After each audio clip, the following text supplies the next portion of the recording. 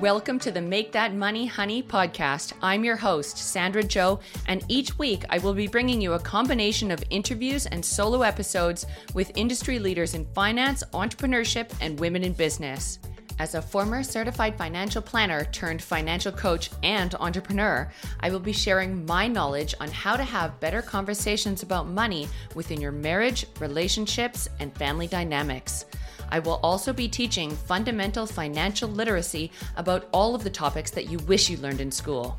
This podcast will get you to think outside the box, create more abundance in your life, and improve your money mindset. So make sure to follow and tune in weekly, and it would mean the world to me if you shared these episodes with a friend and left me a 5-star review.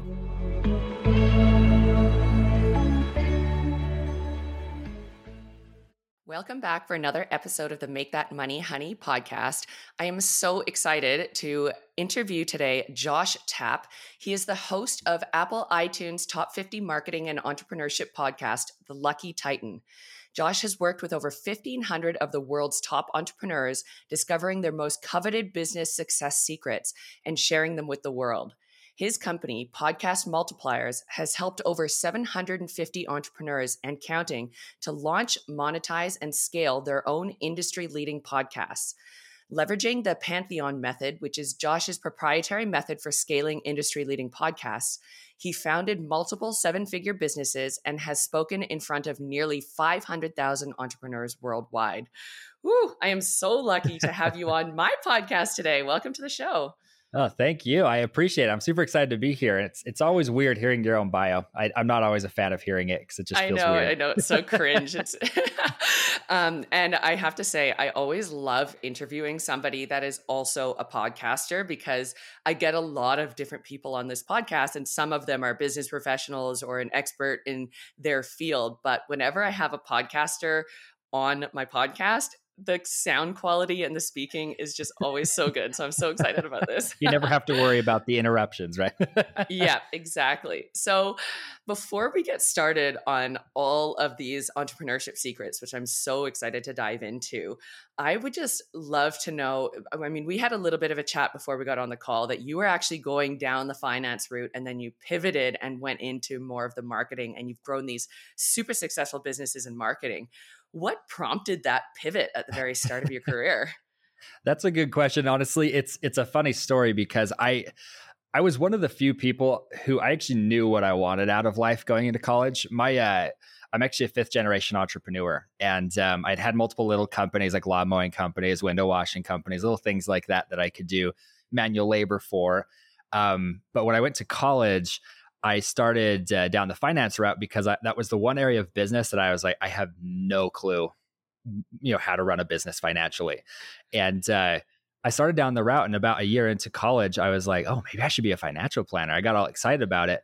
But then I started a marketing business on the side just to kind of pay for college, and it took off, and it started paying more than I was going to make as a financial planner. So I was like, okay, I probably can't keep following this route.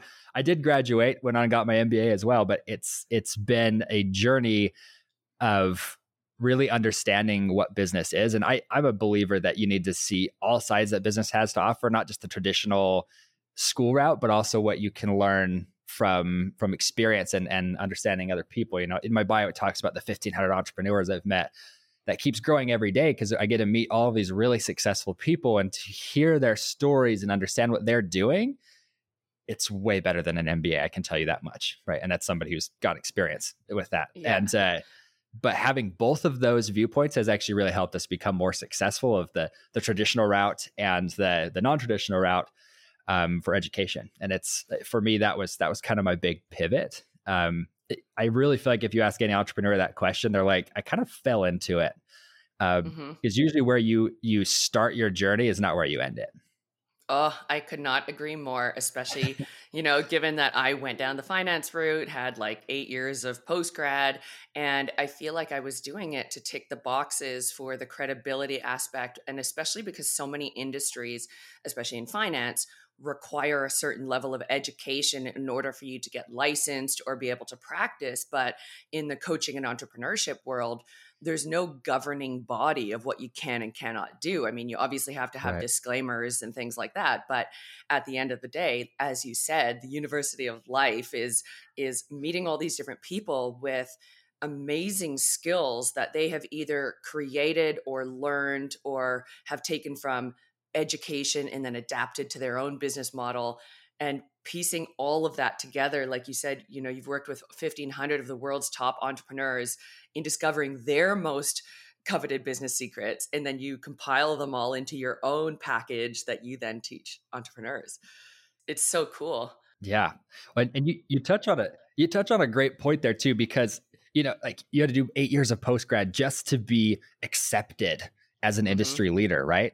And I'm just going to throw this out there. Most financial planners usually don't make more than 100,000 a year. Like the average one definitely doesn't. Yep. And so you're like, I had to put in what was that 12 years of schooling, right? Post grad work, right? So it's like that much work just to be able to get in the door. But what's so intriguing, when I first got in the door with my first $1 billion company, I was terrified, first off, but I got in there on the recommendation of somebody, and I was only 22 years old, right? Yeah. I hadn't even finished my, or I guess maybe I think I had finished my undergraduate degree at that point. But I mean, if you tried to knock on the door of $1 billion company as somebody with a bachelor's, they'd just laugh at you, right? But because I had the recommendation of somebody they trusted, that was how I got in the door with this company. And it's so intriguing to watch that happen, is that I think the world has shifted where qualifications don't really matter unless you're trying to be a doctor, lawyer, accountant, somebody in that realm, because you obviously don't want a doctor who's just recommended by somebody because they know how to operate on hearts, right? That'd be stupid. But in the entrepreneurial realm, if you're trying to do business and make money, it's actually better and quicker to just start swimming in circles of more successful people and leveraging that recommendation. Yep, I could not agree more. The social capital, it's not about what you know, it's about who you know. I think to some degree it is about what you know, but putting yourself in the right room and surrounding yourself. They say that your environment has more impact on your life than any other thing, right? So you are the sum of the 5 people that you spend the most time with. So when you upgrade your environment, you upgrade your life. And being able to be the hardest worker in the room, but be the person that has maybe the lowest knowledge, so that you're always up leveling, I think is such an important skill to adopt, especially in the early stages of entrepreneurship. Yeah, I would agree completely. It's funny that a lot of people feel like this burning desire to go and get certifications, but it's because they've been programmed wrong. Like you've been told you have to have those things to be successful, and it's just not the case. And unfortunately, I think you should still pursue those things, because getting that much education requires a lot of discipline, and learning how to learn and be successful. I graduated with honors from my MBA program while I had a business, and people ask me all the time, well, how did you do that? And they think it's because I'm like this super smart person. It has nothing to do with that. Like I attribute all of my success in schooling to I never missed an assignment, period, in my entire, I guess it was like 8 years of schooling. I just did everything. Even if I sucked at it and I got an F on the assignment, just doing it actually ends up compiling into an A grade. It's right. The people who are failing are the people who don't get that discipline to just do what you're supposed to do, right?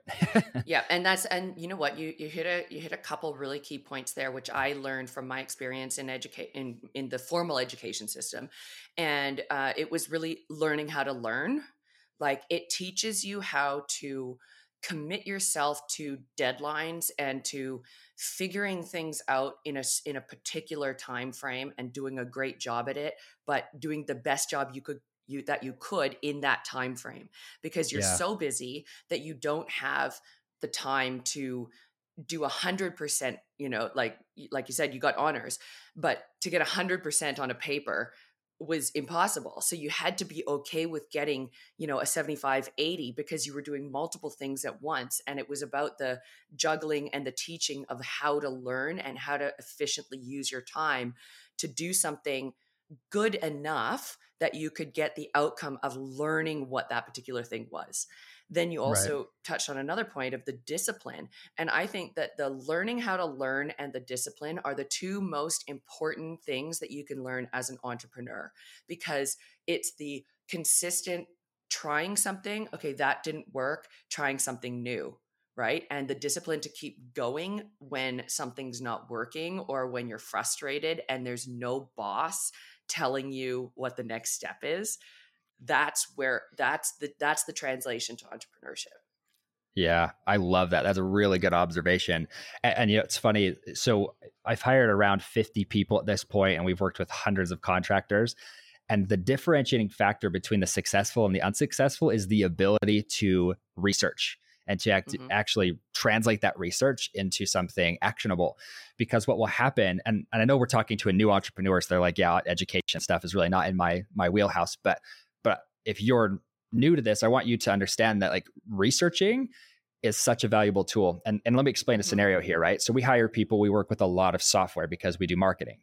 And if I want to incorporate a new software, I don't want to have to go through it myself and figure it out, right? As the owner of the company, I don't even touch most of that. I'm the dancing monkey for our company. I just run around evangelizing, right? But what we found is that some employees, right? So I had two different people and I said, hey, go and figure out this platform and then do XYZ with it. What was so interesting, the one who hadn't learned how to learn yet sat there staring at the screen for like 15, 20 minutes. And I'd use this as a test because we've seen it over and over again. Sat there for 20 minutes, didn't change screens, just was looking at it because he didn't know which direction to go. And then the other person who had learned how to learn and how to research, they literally they clicked on every single button, saw what it was, saw how it interacted, and then they came to me with a plan within 30 minutes, right? That's the big difference maker, right? And if you're the type of person who says, hey, I maybe am the more hesitant one who's going to sit here looking at it, I would challenge you. Software is a really easy way to do this. Go try to break people's software. It's the fastest way to go through there and see like, what can I break, right? Not saying go in there and learn how to code, but click on every button, try to build things, test things. And if it doesn't work, that's a good thing. That means you know what the software can do. That is one of the fastest ways to learn how to, what I would consider research, and to be able to present something to somebody, because you'll learn it so much quicker by just going in and breaking it. Yeah. And giving it a try, as opposed to expecting that you're just going to be handed some, process manual or some training guide or something that's going to get you there. And I think that that's where a lot of people fall short in the entrepreneurship world, is they're not willing to put in the time to learning all the different things. Like, for example, when I first started my podcast, I made sure that I understood sound editing, because I needed to understand sound editing in order to understand how to record, how to edit myself at the very beginning. If I ever was in a position where my podcast company ghosted me or something, that I would be able to continue delivering a podcast every single week, so that it wouldn't hurt my business or my brand image. And at the beginning, you have to be the janitor and the CEO of your business, and being able to figure it out until you have enough income to employ people to do it for you. And that's where I think a lot of people get stuck, is they give up once a particular thing gets too hard, instead of actually trying to just go and figure it out. Yeah. And I love that. It's like that analysis paralysis. Like if you can break that in your life, it'll solve a lot of problems for you. Right. Yeah. Okay. So now that we've covered some little tips on, just the beginning stages of entrepreneurship, let's talk about some of the entrepreneurs that you have worked with. And I know that you work particularly in monetizing podcasts. Maybe we can start on how you went from marketing to monetizing podcasts, and sort of what you found is the most important thing to know in that transition. Because right now, my podcast is strictly a marketing tool for me. It's not bringing in revenue. So, as your target audience, what are some of the things that you sort of coach people like myself on in terms of monetizing their podcast? Yeah, and this is a great dovetail. I love it. So for me, what I found is I need to start this with a story, otherwise it won't make a whole lot of sense. So it was about 5 years ago. I had my own podcast. I had that same opinion as you, right? Of like, it's just a branding tool. It's a marketing tool. It's to be out there getting that exposure. I don't really care how many people are listening to it. It just needs to be out there, right? Because I need the content. And that's not wrong, but there's also a lot more that you can do with a podcast that people don't actually consider. So about 5 years ago, I sat down and I interviewed over the course of about a year, about 500 entrepreneurs who are making over $1 million a year. And most of them are more like in the 10 to $100 million range. And I asked them, if you had to start again, and you know, from scratch, what would be the business that you would build? And how would you get it from 0 to 6 figures in 90 days, right? Because that's the first big hurdle, is breaking the 6-figure mark, because that's really where you've proven I've got something, right? And I was expecting 500 different answers, but funny enough, I got 500 of the exact same answer, which was I would sell a high ticket product or service. And so anywhere from $5,000 to $10,000 plus. And I would focus on having one media channel. And most of them said podcasts. And I thought that was so intriguing, because I'm like, okay, but why? Right. And so asking that question, I built the Pantheon method, right, which is our method that we've built off of those discussions. 500 people telling me how to build a business, and they're already successful. Why would I not build something around it, right? So what we did with our podcast is I started saying, okay, how do I leverage my podcast and turn it into a high ticket services engine, right? So I could actually sell very high ticket products and services through it. And there were a couple of things that I would just recommend to anybody who is in this space and saying, okay, well, do I need to have a podcast? What I want you to be thinking about is not about getting millions of followers. We've gotten into this world of, you need to have millions of downloads. Your YouTube videos have to get millions of views. You have to, in the B2B space, if you're in the business services space, you won't go viral. Okay. It doesn't happen. Here or there, when you've got brand equity, you might have a video hit 1 million views, right? That's fantastic. But having multiple clients and myself having done things like that, that doesn't move the needle financially for you, quote unquote, going viral. What I want you to be thinking about is, how do I flip the script and say, how do I leverage this as a high ticket sales tool? So for me, I had this, and this is an activity I'd prompt all of you to do. I had a coach tell me this. She's like, Josh, I want you to reach out to just the people you know. And this is 5 years ago. I really didn't have a very big list at this time. And I'm like, okay. So I sent an email. I didn't really have a lot of success. And she's like, no, Josh, your list. And I'm sitting here going, what are you talking about? So she did this exercise, and I do this with every single person that I work with, is go open your Calendly, Acuity, or wherever you've been meeting people, right? Where you've been having conversations, and download that list of people. And at the time I had like 800, maybe 900 people on that list that I had personally talked with over the last 5 years. And she's like, now I want you to go through there and just look at these people and figure out what they need and give it to them. So that was what really took me on that journey. And I prompt you to do that same thing. But what I always tell people is, instead of focusing so heavily on how do I sell my own product or service or build my own product or service, find somebody's service you can promote to people, refer them, accept a commission. I do anywhere from $300,000 to $500,000 a year myself by just referring people. And this is going to sound really crass, but I do it while I'm on the toilet. Okay. This is time you will never get back. Okay. Everybody has to sit on the toilet, right? I used to scroll through social media like everybody else. And like every man, I'm on the toilet for at least 15 minutes a day. So I started leveraging that time to make connections. And it's really disgusting. I know it sounds gross, but what it does is it's 15 minutes I'll never get back. And in that 15 minutes, I'm making connections of people that I've met. I'm like, oh, hey, John sells Facebook ads. Facebook ad service for $3,000. He said he'd give me $600 a month if I would just refer people his way. Great. So I found Julie, who is really needing Facebook ads for her coaching company. I pair them up. She buys from him. He kicks me $600 a month, right? That's all I do. So a podcast in and of itself is this tool to get you that network. Mm-hmm. And I always tell people this: if you're looking to build a network, just start a podcast, even if it sucks. Like it's not produced well, it's just uploaded. And I'm going to illustrate with a story, as always. When I launched this newest podcast I have called The Lucky Titan, it's the one that's gone really far. When I first launched it, I said, I want to do this one different. I'm not just going to interview entrepreneurs. I'm going to interview the world's best. Like I want to be in the circles with the best people out there. But I'm like, I don't know any billionaires. I have no connections to billionaires. So I thought, but I'm like, I know a couple guys on LinkedIn that I've been following for years. Maybe if I ask them, they'll come on my show. And so I messaged 3 guys and I said, hey, you've been producing on LinkedIn for years. I'd love to interview you on my podcast. What do you think? I did not expect an answer, but all 3 of these people responded within 24 hours saying yes. And these are guys doing 10 million plus. So they all came on my show. I'm like, okay, this is amazing. So within a week's time of sending that message, I had met 3 guys in the 10 million range, right? And then I asked them, I'm like, who should I be interviewing?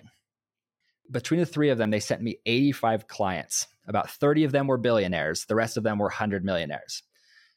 Because I told them what I needed. I'm like, hey, I want to interview people who are doing at least this much. They're in this industry, so on and so forth. That was a game changer for us because all of a sudden I had billionaires and 100 millionaires in my network by sending 3 LinkedIn messages, guys. That was the magic of having the podcast. And all I had to do was listen to what they wanted and give it to them. And with very successful people, here's the trick. If you want to swim in bigger circles, they have a whole lot of money and a whole lot of no time, right? Yep. They've got 0 time. And so they're like, I want to make high level connections. So I need relationships. I need people to save me time. So if you can help them accomplish a result by saving themselves time, they'll pay you for it. And they won't even ask a question if you quote them $100,000, $200,000, $300,000 because it's chump change to them, right? And what I've also found with this, just to kind of wrap this up, is those people were some of the best humans I've ever met.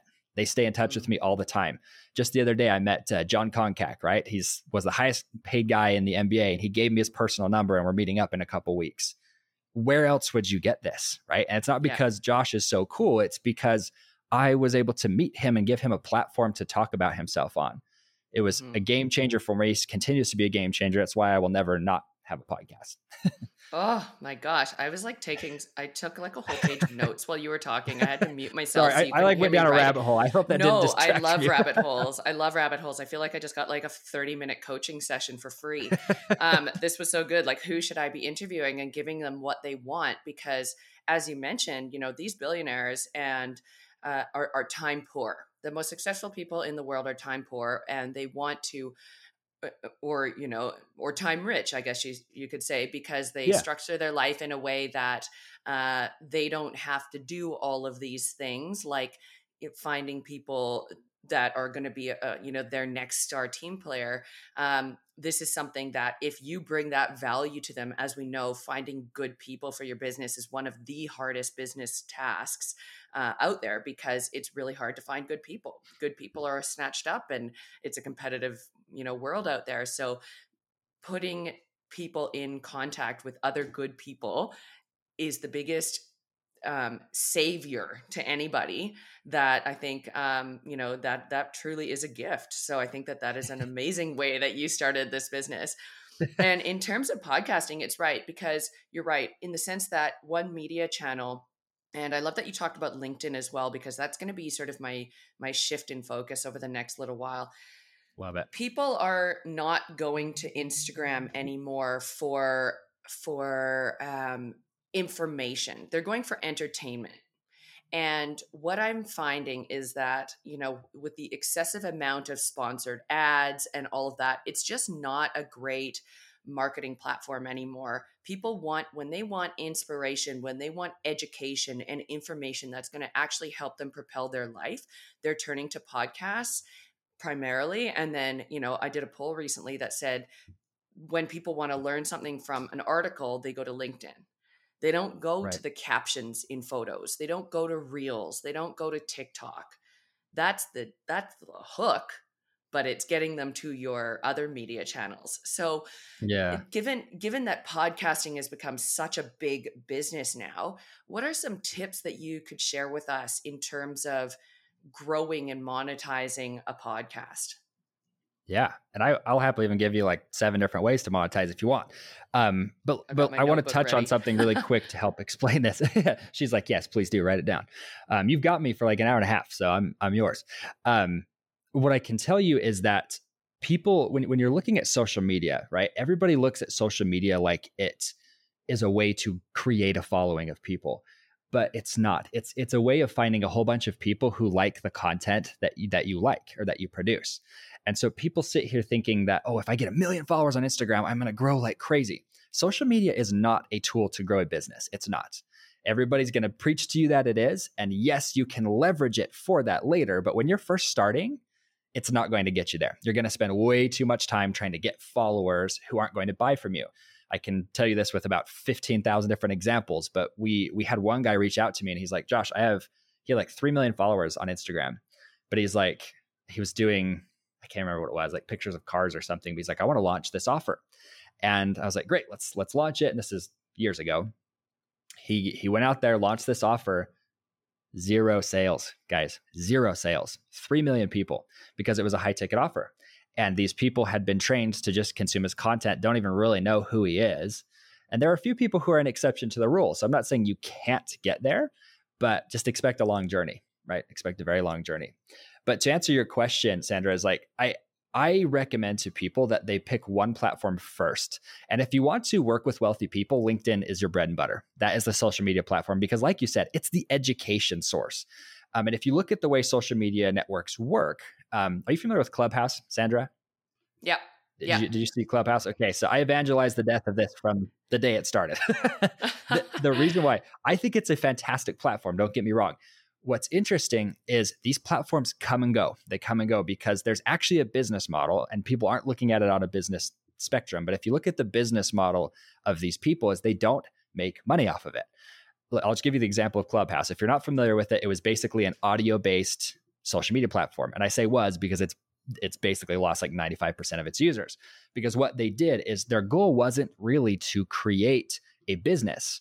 Their goal was to create a list of consumers who were segmented so they could sell the data to somebody else. So what Clubhouse did is in 9 months, they had this exclusive model. You could only get in with another member recommending you, and everybody only got one invite that they could send out. It was a brilliant strategy. And what they did is in 9 months, they went from 0 to I think 40 million users, somewhere around there. They got acquired 9 months later for $14 billion, and they made $0 in revenue. Okay. Brilliant strategy on their part. But if you play into their hands of thinking, oh, I'm gonna go with this new platform, TikTok is another one of those, right? Yeah. It's gonna last forever, but like you said, it's an entertainment platform. And there are ways to leverage these platforms, but it's not where you should start. Because that was your question. Like, where do I start? I recommend people start with a podcast. Obviously, I'm biased, but you start with some platform that you can use to meet successful people or your ideal client, right? The reason I recommend podcasting is because nobody can see your numbers at the beginning, right? I go on podcasts all the time. I don't know if they have 5 downloads or 5 million, right? Unless they publish it. Nobody publishes it. So it gives you as an opportunity to be like, you can appear a lot bigger than you are when you first start. But funny enough, entrepreneurs are willing to go on a podcast whether you have 5 downloads or 5 million. Because I know that if you have 5 people listening to your show, they are avid listeners. They're never going to leave. And of those 5, 1 or 2 of them are probably going to come into my world, right? It's just inevitable. Mm-hmm. So I love going on podcasts and guesting on their shows. But there's a couple of things I would recommend with monetization. Number one, we already talked about that monetization strategy, right? We've talked about leveraging other people's products and services. That is the fastest way to monetize. So we have a whole program where we do this with people. Every time they join, we get them from $5,000 to $10,000 in recurring revenue within a couple months of being in the group, because they stop focusing on their offer. They start focusing on promoting somebody else's, and they get these recurring high ticket commissions, thousands of dollars that they literally don't have to work for. Mm-hmm. You make the referral and you're done. That's the fun part about referring other people's stuff, is you don't have to fulfill the product, right? It's a beautiful model for that. Totally. That's the fastest way, in my opinion, to generate revenue. People are going to tell you, get a Patreon account, do sponsors, right? Worthless, complete waste of time. I'm just going to throw it out there. Okay. Sponsorship can be used effectively when you have 10,000 plus downloads. Okay.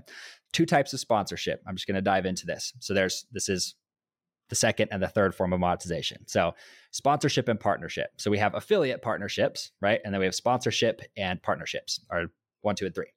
The sponsorship is a traditional, like McDonald's wants to run a 30-second ad that runs on your show. They will typically pay you anywhere from $20 to $35 per 1,000 listens, downloads, whatever you want to call it, right? Not a lot of money. And just so you guys know, the top 5% of podcasters, or excuse me, the bottom 95% of podcasters never make it past 1,000 downloads, okay? The top 5%, if they're doing 10,000 downloads and you're in that realm of listenership, that starts to be, you can make $350 a month for 10,000 downloads, right? Which isn't really that horrible, right? But you could also have 4 sponsors on your show, and that puts you at like this is going to show my Your poor math math skills. Like $1,300 a month, something like that, $1,400 a month. Yeah. We're not talking degree in big finance. dollars I can't do here. basic math. I'm It's the same. embarrassing. I use Excel for everything. But yeah, I understand what you're saying. Brain math is we're not difficult, talking right? big dollars. Right. It's not a lot of money. And a lot of people will be sitting here trying to be like, oh, you should get sponsorship. And the reason they do that is because they get to keep half of that money for making the deal for you. And then you have to keep doing the work to keep the listenership growing, right? So don't sucker into the trap of, I need to have sponsors. If you're in a cash scrap or a cash grab moment, bring them on. It's not a problem to have sponsors. I just think that people try to do it too soon. But I would say once you pass 10,000 downloads, it's worth a shot if you want to. Like our show right now, we're doing about $300,000 a month, and I don't have a single sponsor on my show. What we do have is partners, okay? So you have sponsorship, which is the second form of monetization. And then the third form of monetization is this partnership. Now, I'll give you an example of this. We have a client. He came in, we pushed him to 15,000 downloads a month, and he's like, I think I want sponsors. And we said, hold the phone. What about a partnership? And he's like, okay, what does that mean? So what we did is we built him a one-pager where he went out and went to his vendors. So people, he already had a business, and he said, hey, vendor, I've been giving you millions of dollars over the last 20 years, And they're like, oh, yeah. Like, so we'd love to sponsor you, right? But what he did is instead of selling it as the traditional model of, hey, I'll have a 30-second commercial, he has 4 sponsors, and he charges them each $3,000 per month, okay?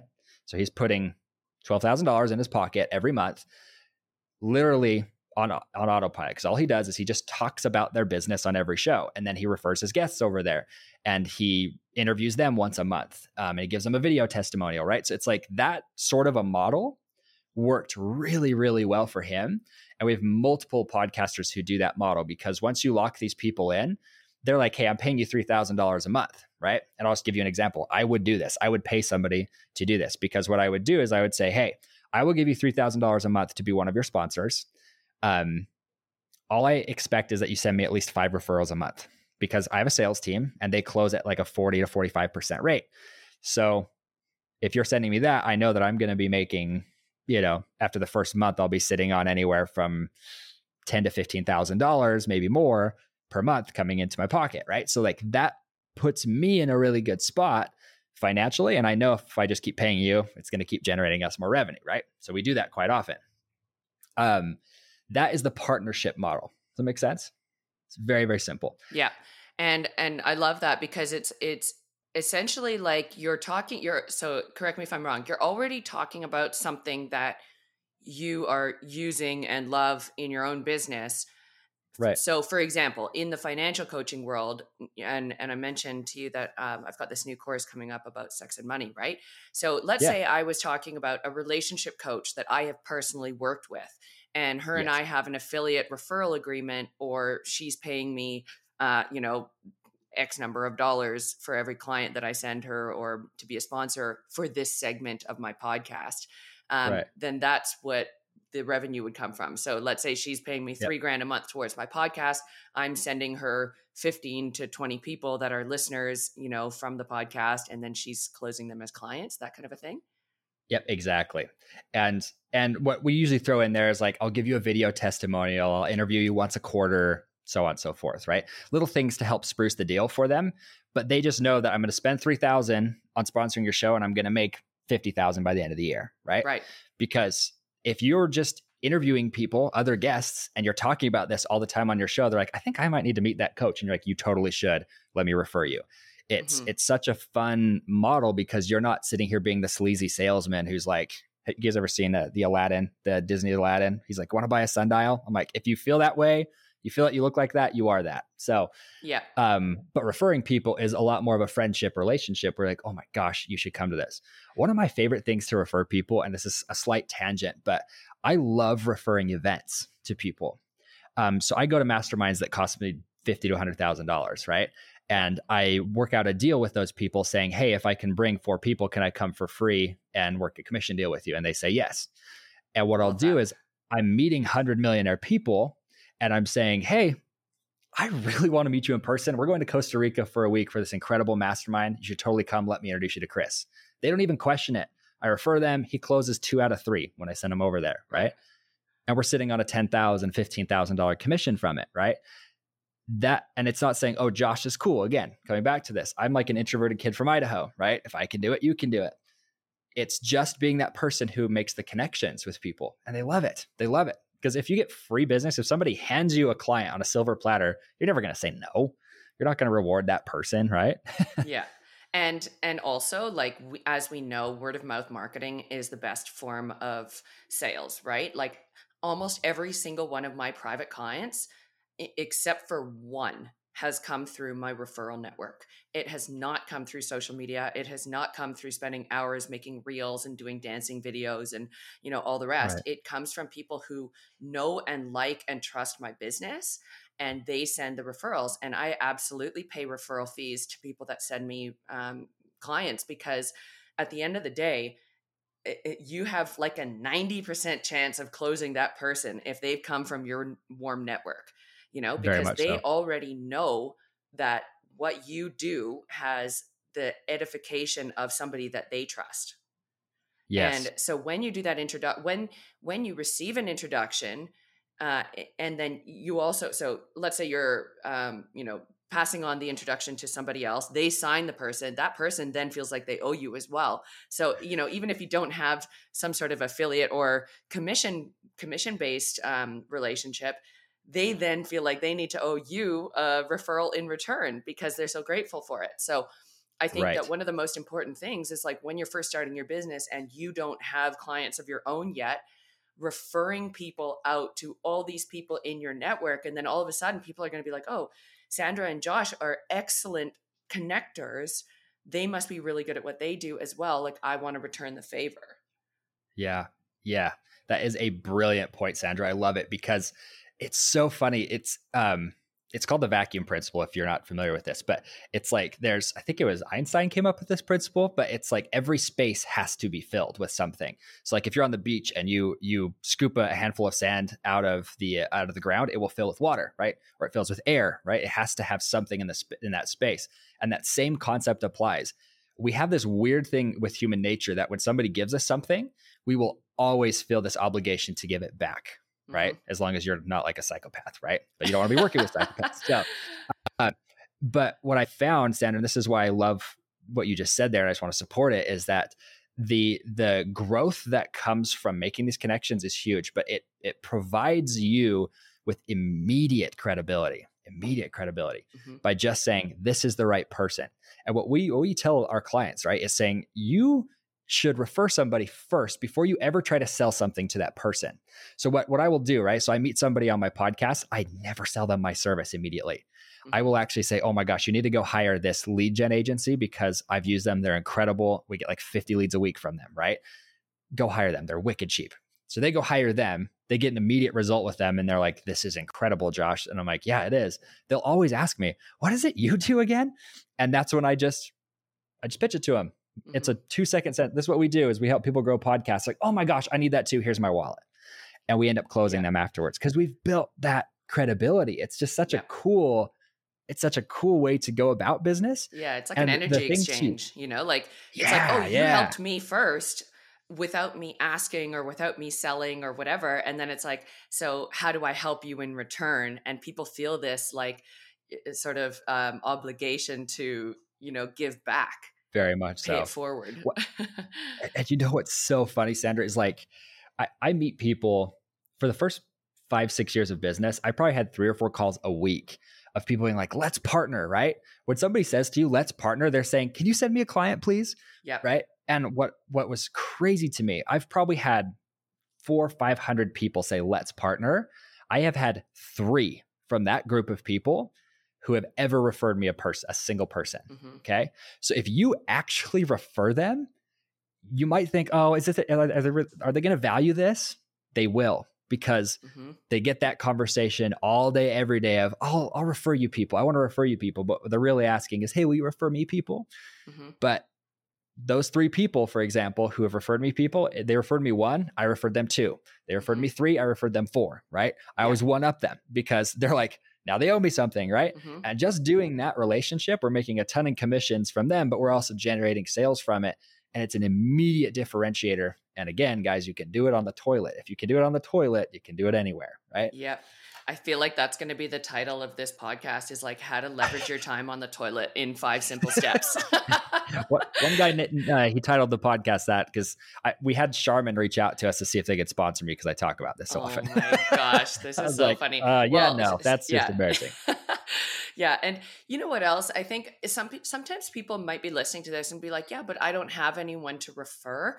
Another thing that I found has been hugely successful for my business was when I was looking to bring people into my audience, not only being a guest on other people's podcasts, but being a guest in their program as well. So particularly in the coaching world, if there are women entrepreneurs and particularly one who is a Shopify coach, so she teaches people how to build super successful Shopify businesses. She has a VIP marketing group that she has that comes in, they learn all about, Shopify and blah, blah, blah.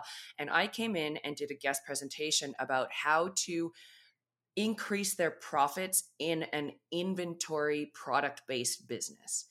And I did this 1-hour talk because of it to her VIPs and taught them something useful for their business. And because of it, now not only do all the VIPs either want to work with me or want to refer somebody to me, but now it's also given that sort of leg up to the person who I've helped in her business to be like, oh, now I need to refer people to Sandra because I've now seen her expertise and know how she can help somebody. So if you have a particular expertise, showing up on somebody else's coaching program or mastermind when you don't have any clients, or if you are building your client base, to demonstrate that you know what you're doing in front of a target audience that you can then bring people into your own network, I think is super powerful, because there's so many ways that you can give to others without selling.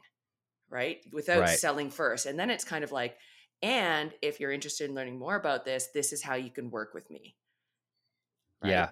And you bring up an awesome point with this, Sandra, because people like you and I, right? People might be looking at us saying, okay, yeah, but you've got this going for you, right? Like Sandra's got 12 years of education under her belt, right? On top of, I guess, 24 years. I don't know what it would be. Anyways, you've got a lot of years of education. You've got all these certifications. Josh, you've done business. You've got those certifications, right? To them, they're like, okay, yeah, but you can do that. What I would honestly say is that, and you brought up a good point here of like, well, maybe who do I refer, right? Mm-hmm. I have worked with, 750 entrepreneurs, whatever my bio says. I don't know. My team keeps track of it. 750 some odd entrepreneurs. I get this question 9 times out of 10. Well, who the heck do I refer, right? Yep. And the big thing is, if you feel like I have no network yet, just start building it. Don't try to overdo it and feel like you've got to put your entire business emphasis in this, but spend 15 minutes a day on LinkedIn. Look who the big producers are and invite them on a show. Invite them to an interview. And if you can do this, right? So let's just say you're doing one a week. You're interviewing one person a week. By the end of the month, you have 4 people that you could refer and 4 people you could refer to. Does that make sense? Yep. Because they each have an offer that they're trying to promote. And so you can look at them and say, okay, this person does marketing services. I like promoting marketing services because everybody needs them and there's a huge demand for it. Myself included. And so it's the truth. Like, honestly, there's over $1 billion added to marketing services revenue every day. It's insanity. So being that person to refer marketing services, you'll never go wrong. But let's just say you interview somebody who's a Facebook ads person, right? The other 3 people, if they own a business, need that person. They need somebody to run Facebook ads for them, right? So what you do is, instead of just making the referral, you reach out to their 3 people and be like, oh, I interviewed this amazing person who's fantastic at Facebook ads. I think they'd be a good fit for you. And you just wait. Most of the time they'll say yes. We have about probably a 70% of them will say yes. And then a 30% are like, honestly, I think we're good on that right now, but thank you for thinking of me, right? They're never ungrateful or feel like you're being shady because you're just thinking of them. Make those 3 referrals, one of them will close. We do this over and over and over again with people because, for our service, right, we charge a pretty high price point for what we do. But if I can have them do that one exercise, it pays off our service when they do it.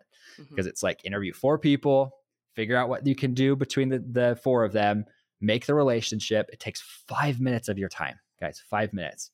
Yeah. It doesn't matter how, short, fat, whatever, you feel like you don't have going for you.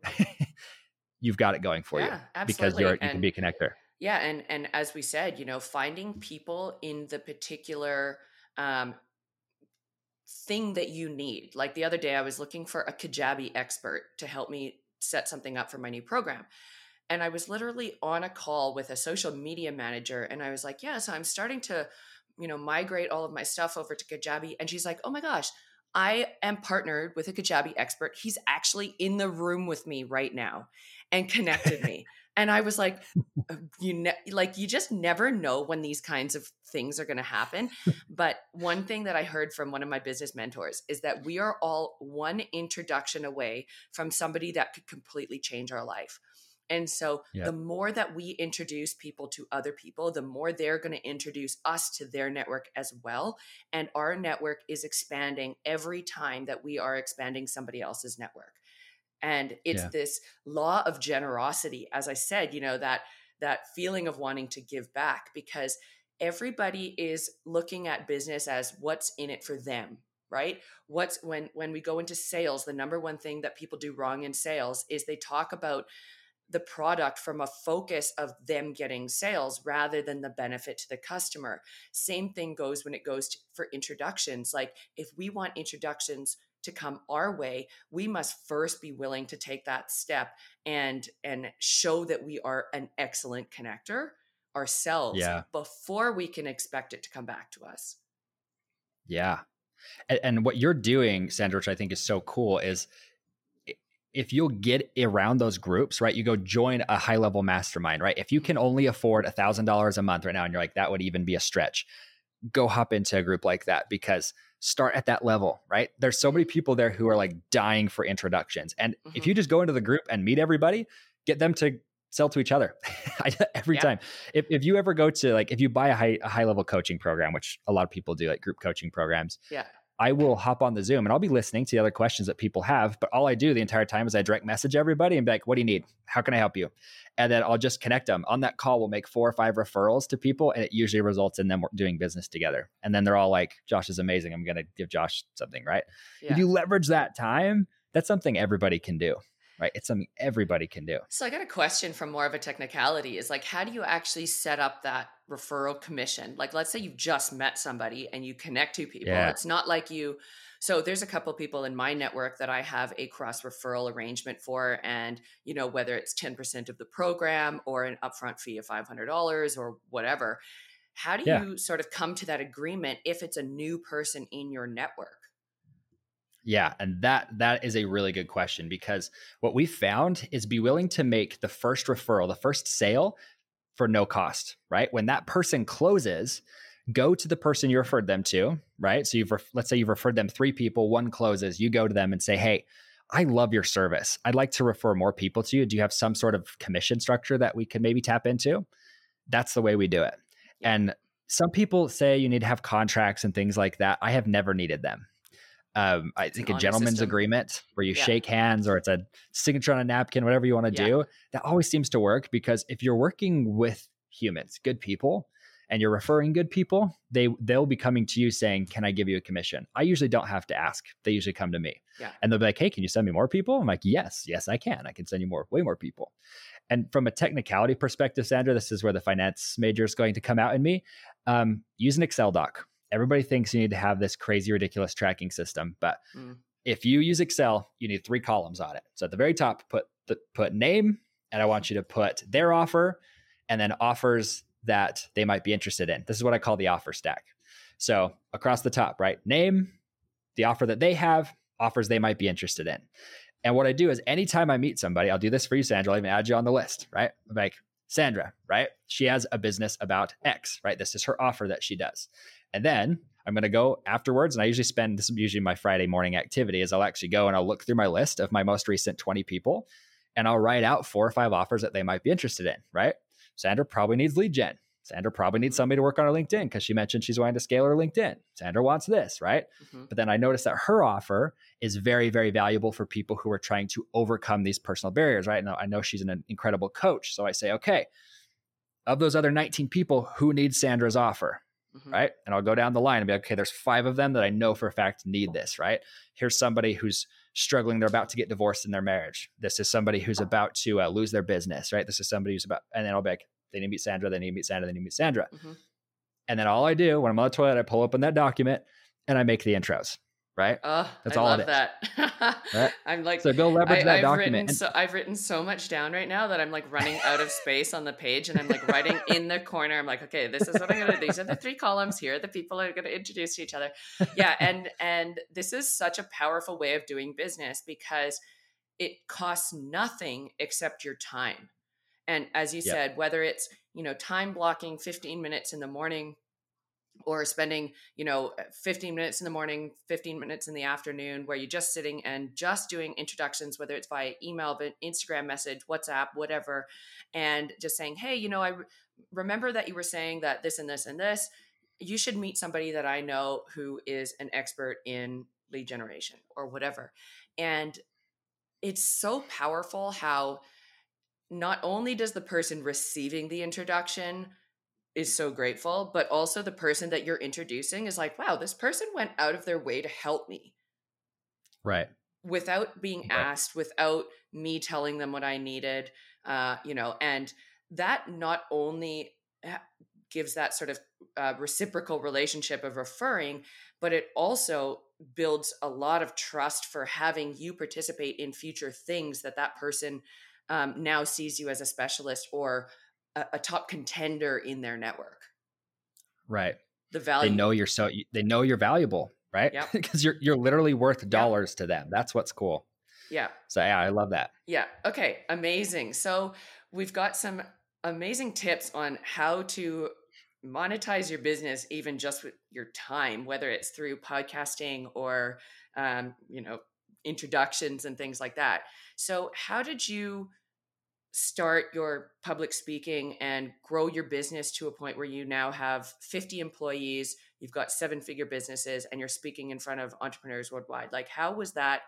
How did you get from the 6-figure mark of doing the intros and having that high ticket to the next big step? Yeah. And that's actually really a can of worms. I will tell you that much. Stepping out as the doer in your business is the hardest thing you'll ever do. It's so hard to let go of that. And I can honestly say, I had a coach who helped me understand this, is that business is only 3 things. You have fulfillment, you have marketing, and you have sales. And so fulfillment is doing the product, right? Making sure that whatever service or product you're providing is getting done. And then you have marketing, which is generating buzz around that sale and generating leads for the quote unquote sales team, right? Sales team to close the deals and generate actual revenue. And when you have somebody who can run each one of those 3 pieces, you can step out. And people think, oh, I've got to have like all these different people. I need an HR manager, all these different things. No, you need people who are very good at wearing multiple hats, and you put them over one area of your business, right? Don't ever let those lines cross. I'm just going to tell you this. Don't let your sales leader be in your marketing. They can communicate with the marketing person, but you don't want them running both departments, right?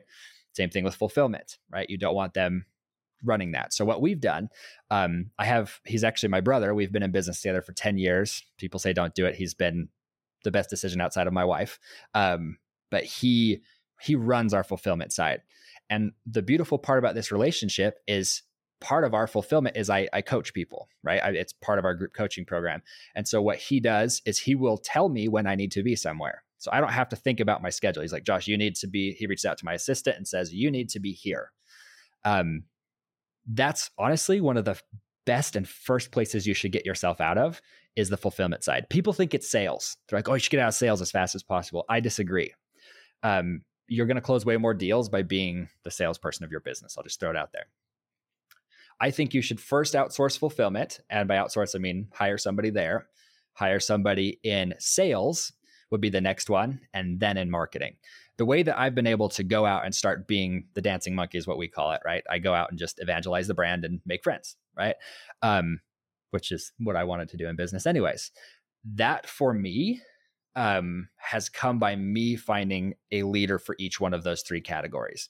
I still run our marketing department as I would say the assistant to the person that I actually have running the marketing department, because as the dancing monkey, I'm part of that that thing. But again, they're telling me what I need to do. I still run the strategy of the company, right? I still see the high level stuff, but it allowed me to open up my own schedule to be out there performing, right? And actually doing what I'm best at.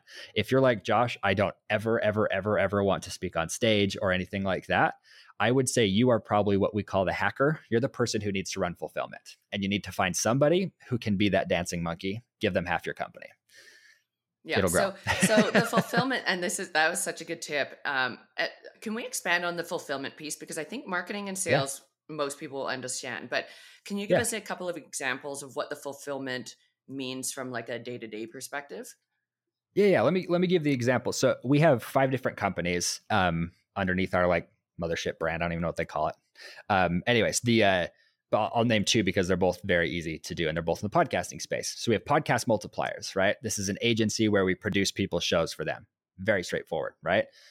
That requires somebody to make sure that our clients are being taken care of, and that the service actually gets provided, right? So the content is being produced. Our audio producers are actually doing that side of things. We have video editors. We have account managers to communicate with the client, and that is being done, right? When you're first starting, that's you. You have no employees. That's you, right? But that would be fulfillment for a company like that. For our other company, the Pantheon, which is like our flagship company, it's where we actually help people to monetize their shows. And we grow them to 10,000 downloads and all sorts of good stuff. But what we do in that group is where it's leveraged time. So I coach on a group level, right? So I'll come in and coach. We have 3 other coaches who come in and coach as well. So somebody has to be coordinating that, right? Saying who needs to be here and when. But we also, in order to get people to 10,000 downloads, we have to run large marketing campaigns. So in essence, what we do is when we charge the clients, right? So we take 50% of that money and we roll it back into their marketing. But I have somebody go out, they pool all that money together and they go hire the best in the world to promote, right? Mm-hmm. So I have to have somebody managing that, right? Does that kind of clarify for you as far as fulfillment goes? It's almost like the business manager side of things, and like the coordinator, the person that's in the execution, right. Making sure that the marketing strategy is in alignment with the business processes, and that, if we're saying we're going to do one thing, that we actually fulfill it and do it for the customer or the client, and making sure the processes are all executed essentially. Yeah. And if I were to put it in business terms, it's your COO, your chief operating officer. Yeah. Right. Okay. Gotcha. That makes a lot more sense. So when it comes to what you do now, how can people work with you? How can they take their podcast to the next level?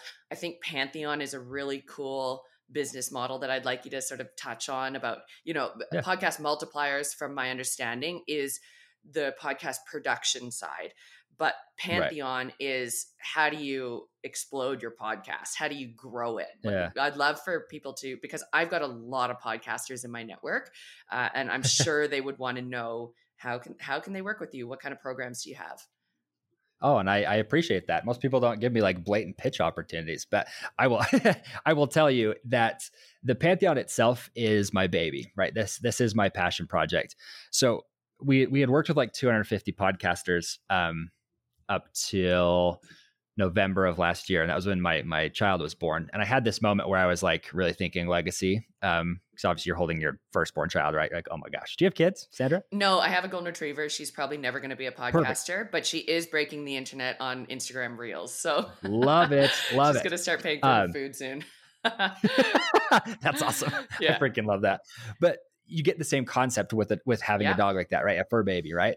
Is like you start thinking about like, what do I want to give back for? And the Pantheon is my passion project. So what the Pantheon is we're on a mission to find 1,000 of the world's best humans. Okay. We're gathering them together. We're rallying them. And I'm going to tell you why. So this book here, if you're watching this on video, I don't know if you even posted some video, it's called The Richest Man in Babylon. This is actually the first book I ever read at 11 years old, the first business book.